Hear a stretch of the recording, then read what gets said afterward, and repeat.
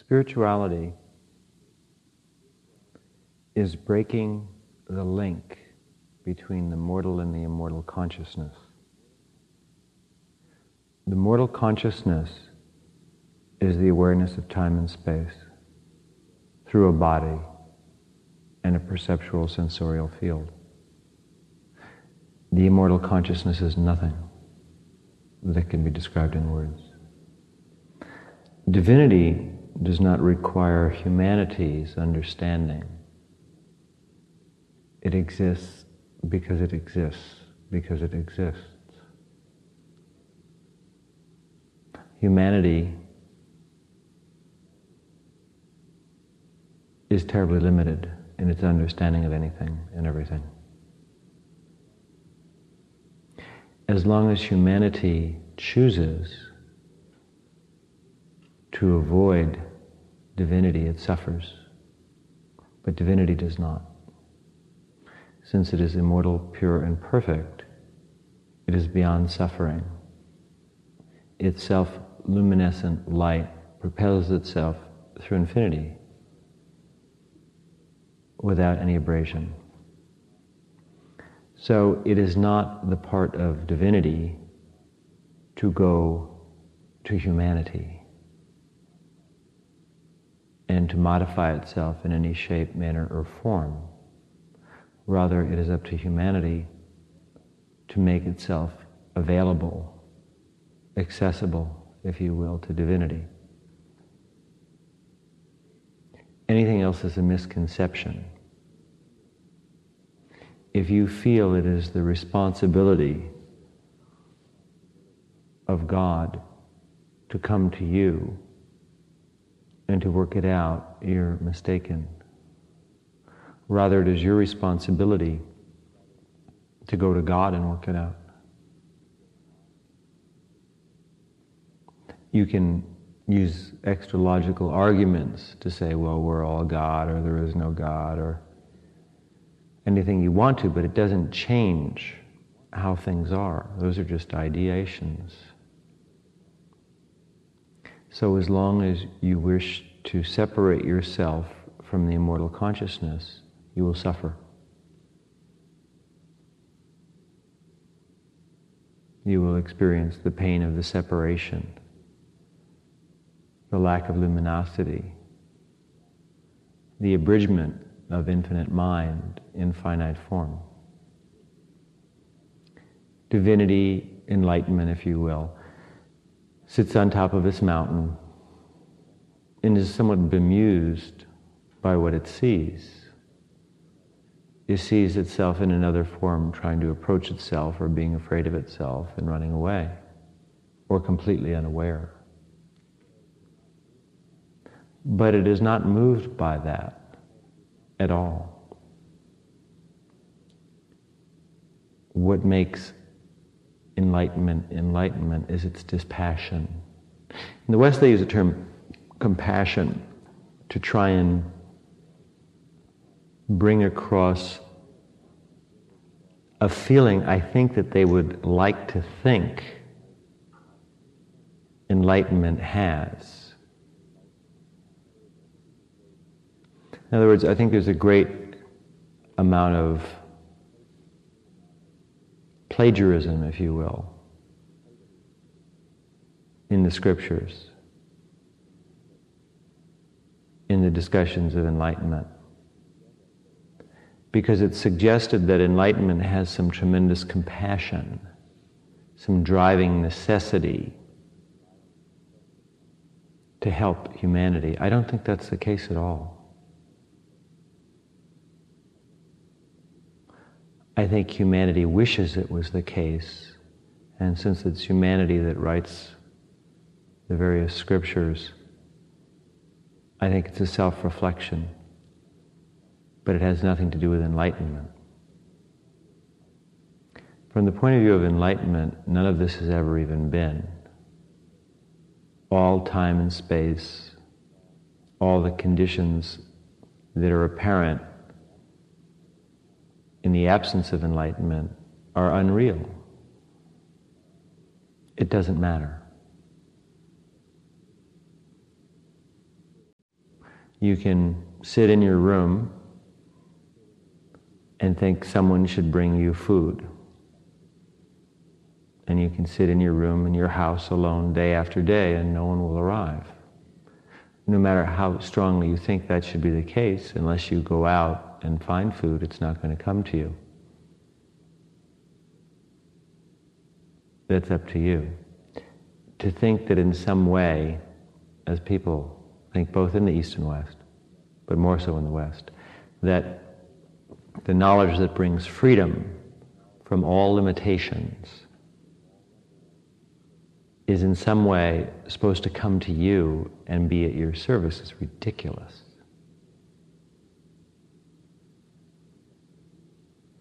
It is up to you to avail yourself of that knowledge. That knowledge doesn't need you. It doesn't care, since it's not in this world. It is completely oblivious to your suffering. The idea of a compassionate God was formulated obviously by someone who didn't want to do any work. If you look around you, you'll see that that's not how life is. Creatures are born and die. They go through terrible suffering and no one intervenes. Some people get angry, I guess those who don't want to do anything, and they say, well, there is no God, because if there was a God, God would stop all this suffering. Nonsense. God's oblivious to suffering. God is beyond suffering. That's what makes God God, by definition. That is to say, we refer to God as the part of being that is beyond suffering.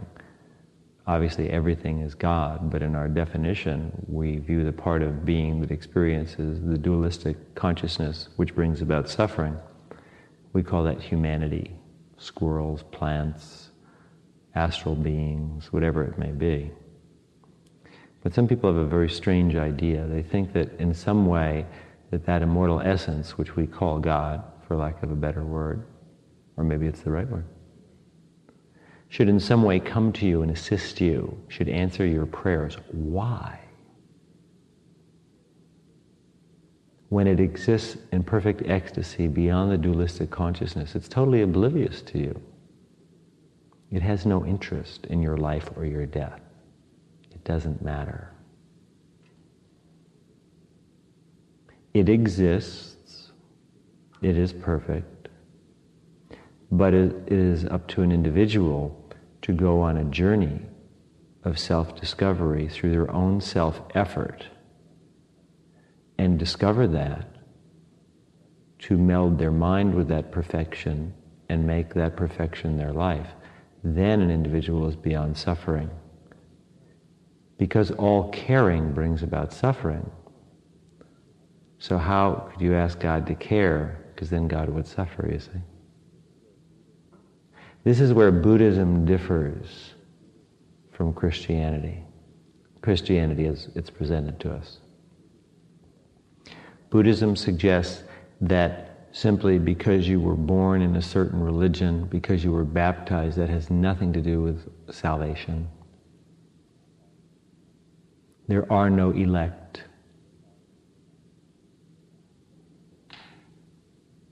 Everything rests upon your own self-effort,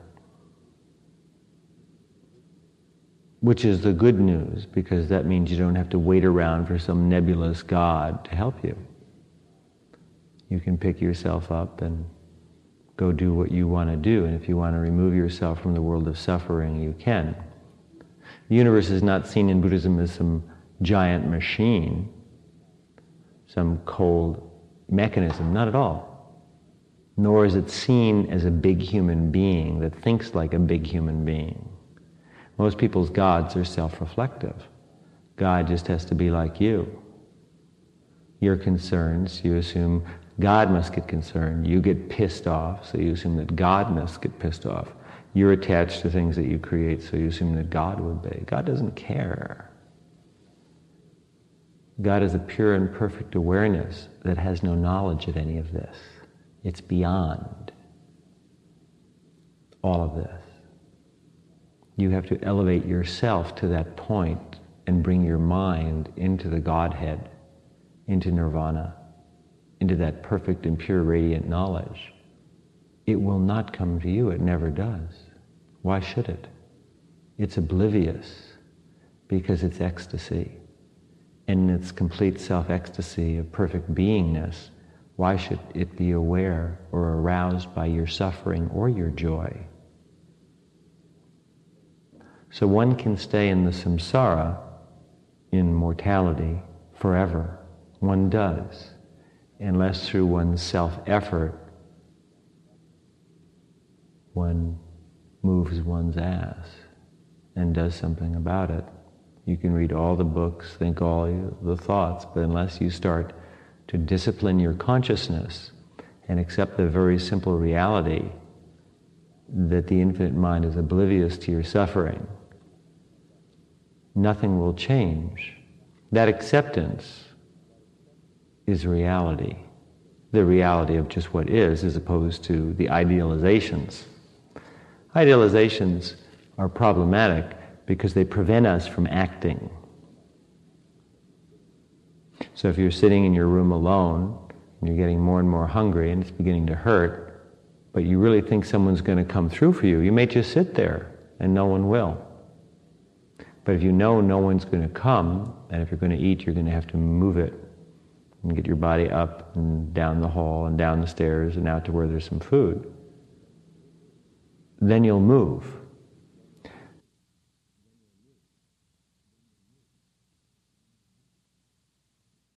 So false hope implies a Messiah. The very concept of the Messiah is ludicrous.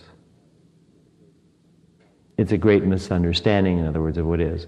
Yes, there are beings who reside in a human form and in other forms who have reached complete enlightenment. But to assume that they just come and make an appearance and take care of everything is ridiculous. They simply point the way. They suggest to you that something is doable by their advent on earth. Obviously, if these were human beings and they've climbed beyond all the limited states of consciousness, that tells you it can be done. Some might even explain how.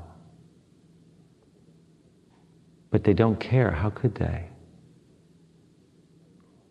It's just part of their operating system to explain how. You would like them to care, you would like to think that, because then you would think through that caring they might do something for you and therefore you don't have to do it yourself. That's a mistake. You, as they did, must go through every step of the self-discovery process. You must win the ecstasy. You must win freedom through your self-effort, otherwise nothing will occur. You can pray incessantly, and some being out there might hear you and they might help you a little bit today, but tomorrow you'll be back on your own. You can beg on the street and somebody might give you some food, but it probably won't be what you want. It might just get you through. But you have to go out and get a job, make money, and make it happen. Otherwise, you're completely dependent upon the charity of others, which is not necessarily what you might like or what you might need. So, therefore, yes, there is help. This is the difference between Mahayana and Hinayana Buddhism. In Hinayana Buddhism, they don't feel that there's any help at all. In Mahayana Buddhism, which is Tantra, we concede, yes, there's help. Yes, somebody might give you a handout, but they'll give it to you today, but don't expect it tomorrow or necessarily ever again. Or it could come every day, but you can't count on it. So it never hurts to ask, but you don't sit around waiting for it to show up. You go do it. So in Tantra, we believe you can appeal to the goddess and help may come, but you don't wait, because it might not.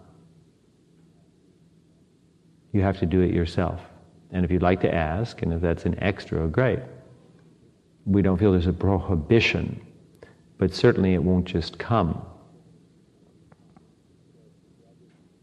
So the idea is that the Savior came, and simply by the coming of the Savior you're saved. Nonsense. Human beings wish. But if that were the case, we'd live in a perfect world, and obviously we don't. There's as much tragedy and pain today as there has ever been, no more, no less, in any human life. And if you seek to be unusual and go beyond that, then it will only be accomplished through your self-effort and by following the examples and the methods of those who have successfully done it. Otherwise, you'll just sit in limitation forever, literally forever, since there's no end to infinity. Why should it change? To think that God is compassionate is a terrible mistake. To think that God is wrathful is equally stupid. God isn't emotional. You are. To superimpose your emotions on infinity is typically human.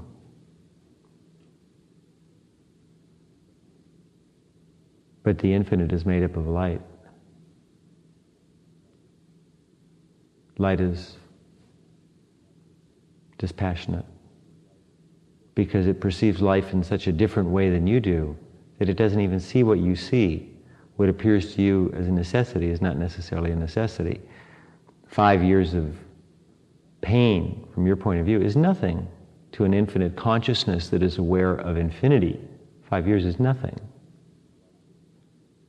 So why should it be concerned about some being that doesn't even perceive reality properly as 5 years of pain, which is nothing in infinity? Why interrupt the ecstasy of perfect awareness by entering into limited awareness? So it's a mistake to think that anything's going to change. That's the message of Buddhism. It's a mistake to think that things can't. Buddhism suggests that there is enlightenment, definitely. It's there. Even though it's not perceivable to the mind or senses, it's there. That there are those who have attained enlightenment, that enlightenment is absolute freedom, and that there are a number of methodical ways, meaning ways with methods, to attain enlightenment. That until one does, one will eat it heavily. It will be extremely unpleasant. The absence of enlightenment itself is pain. That there's only growth, maturation, old age, and death forever, in variant forms and variant universes. And that until one sees this truth and begins to follow the path out, paying no attention to one's neighbors, it doesn't matter what anybody else does, you're only concerned with you. One body, one stomach. And it's nice if you wish well to others and you hope that they will become enlightened, but it really doesn't matter. It's a strictly individual situation. And how can you possibly assist anyone in their enlightenment unless you happen to be enlightened yourself? So it's a joke to think you can help anybody become enlightened until you become fully enlightened. So don't even waste your time thinking about it. Get real. The only issue is your own enlightenment. Anything else is only an interruption of that process. If you do have a genuine need for some reason to assist others in their enlightenment, then the greatest thing you can do is become enlightened as quickly as possible, and then you will have something at your disposal, right knowledge, to assist those individuals. But otherwise, you're just being self-indulgent and ridiculous. A little truth goes a long way, goes forever. So the truth is that you are alone, that you've always been alone, and that you'll always be alone in an infinite series of infinities.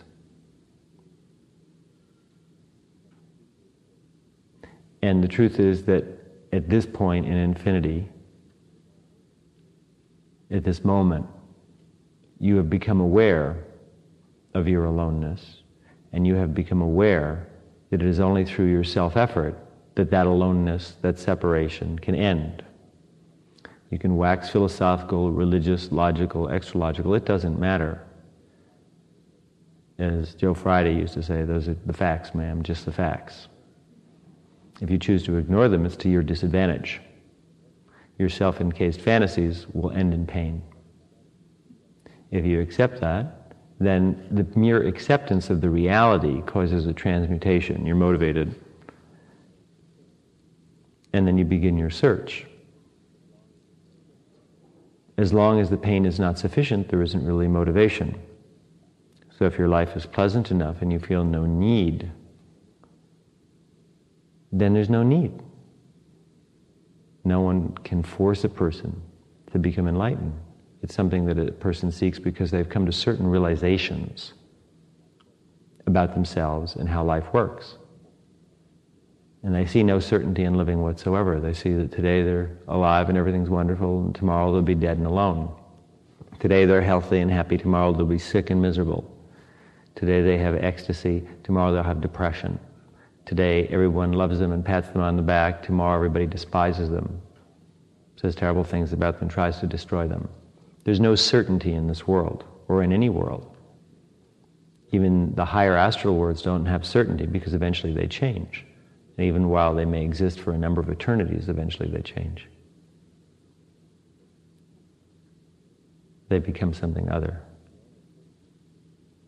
The only certainty is dissolution, to step beyond change into the world of perfection, into the eye of God. The practice of Buddhism, the practice of yoga, of unifying one's consciousness with nirvana, brings an end to all limitations. Not only does it bring an end to pain, but it brings complete ecstasy forever. The ecstasy of the experience of infinity, of infinite light, which has no limitation, since it's infinite.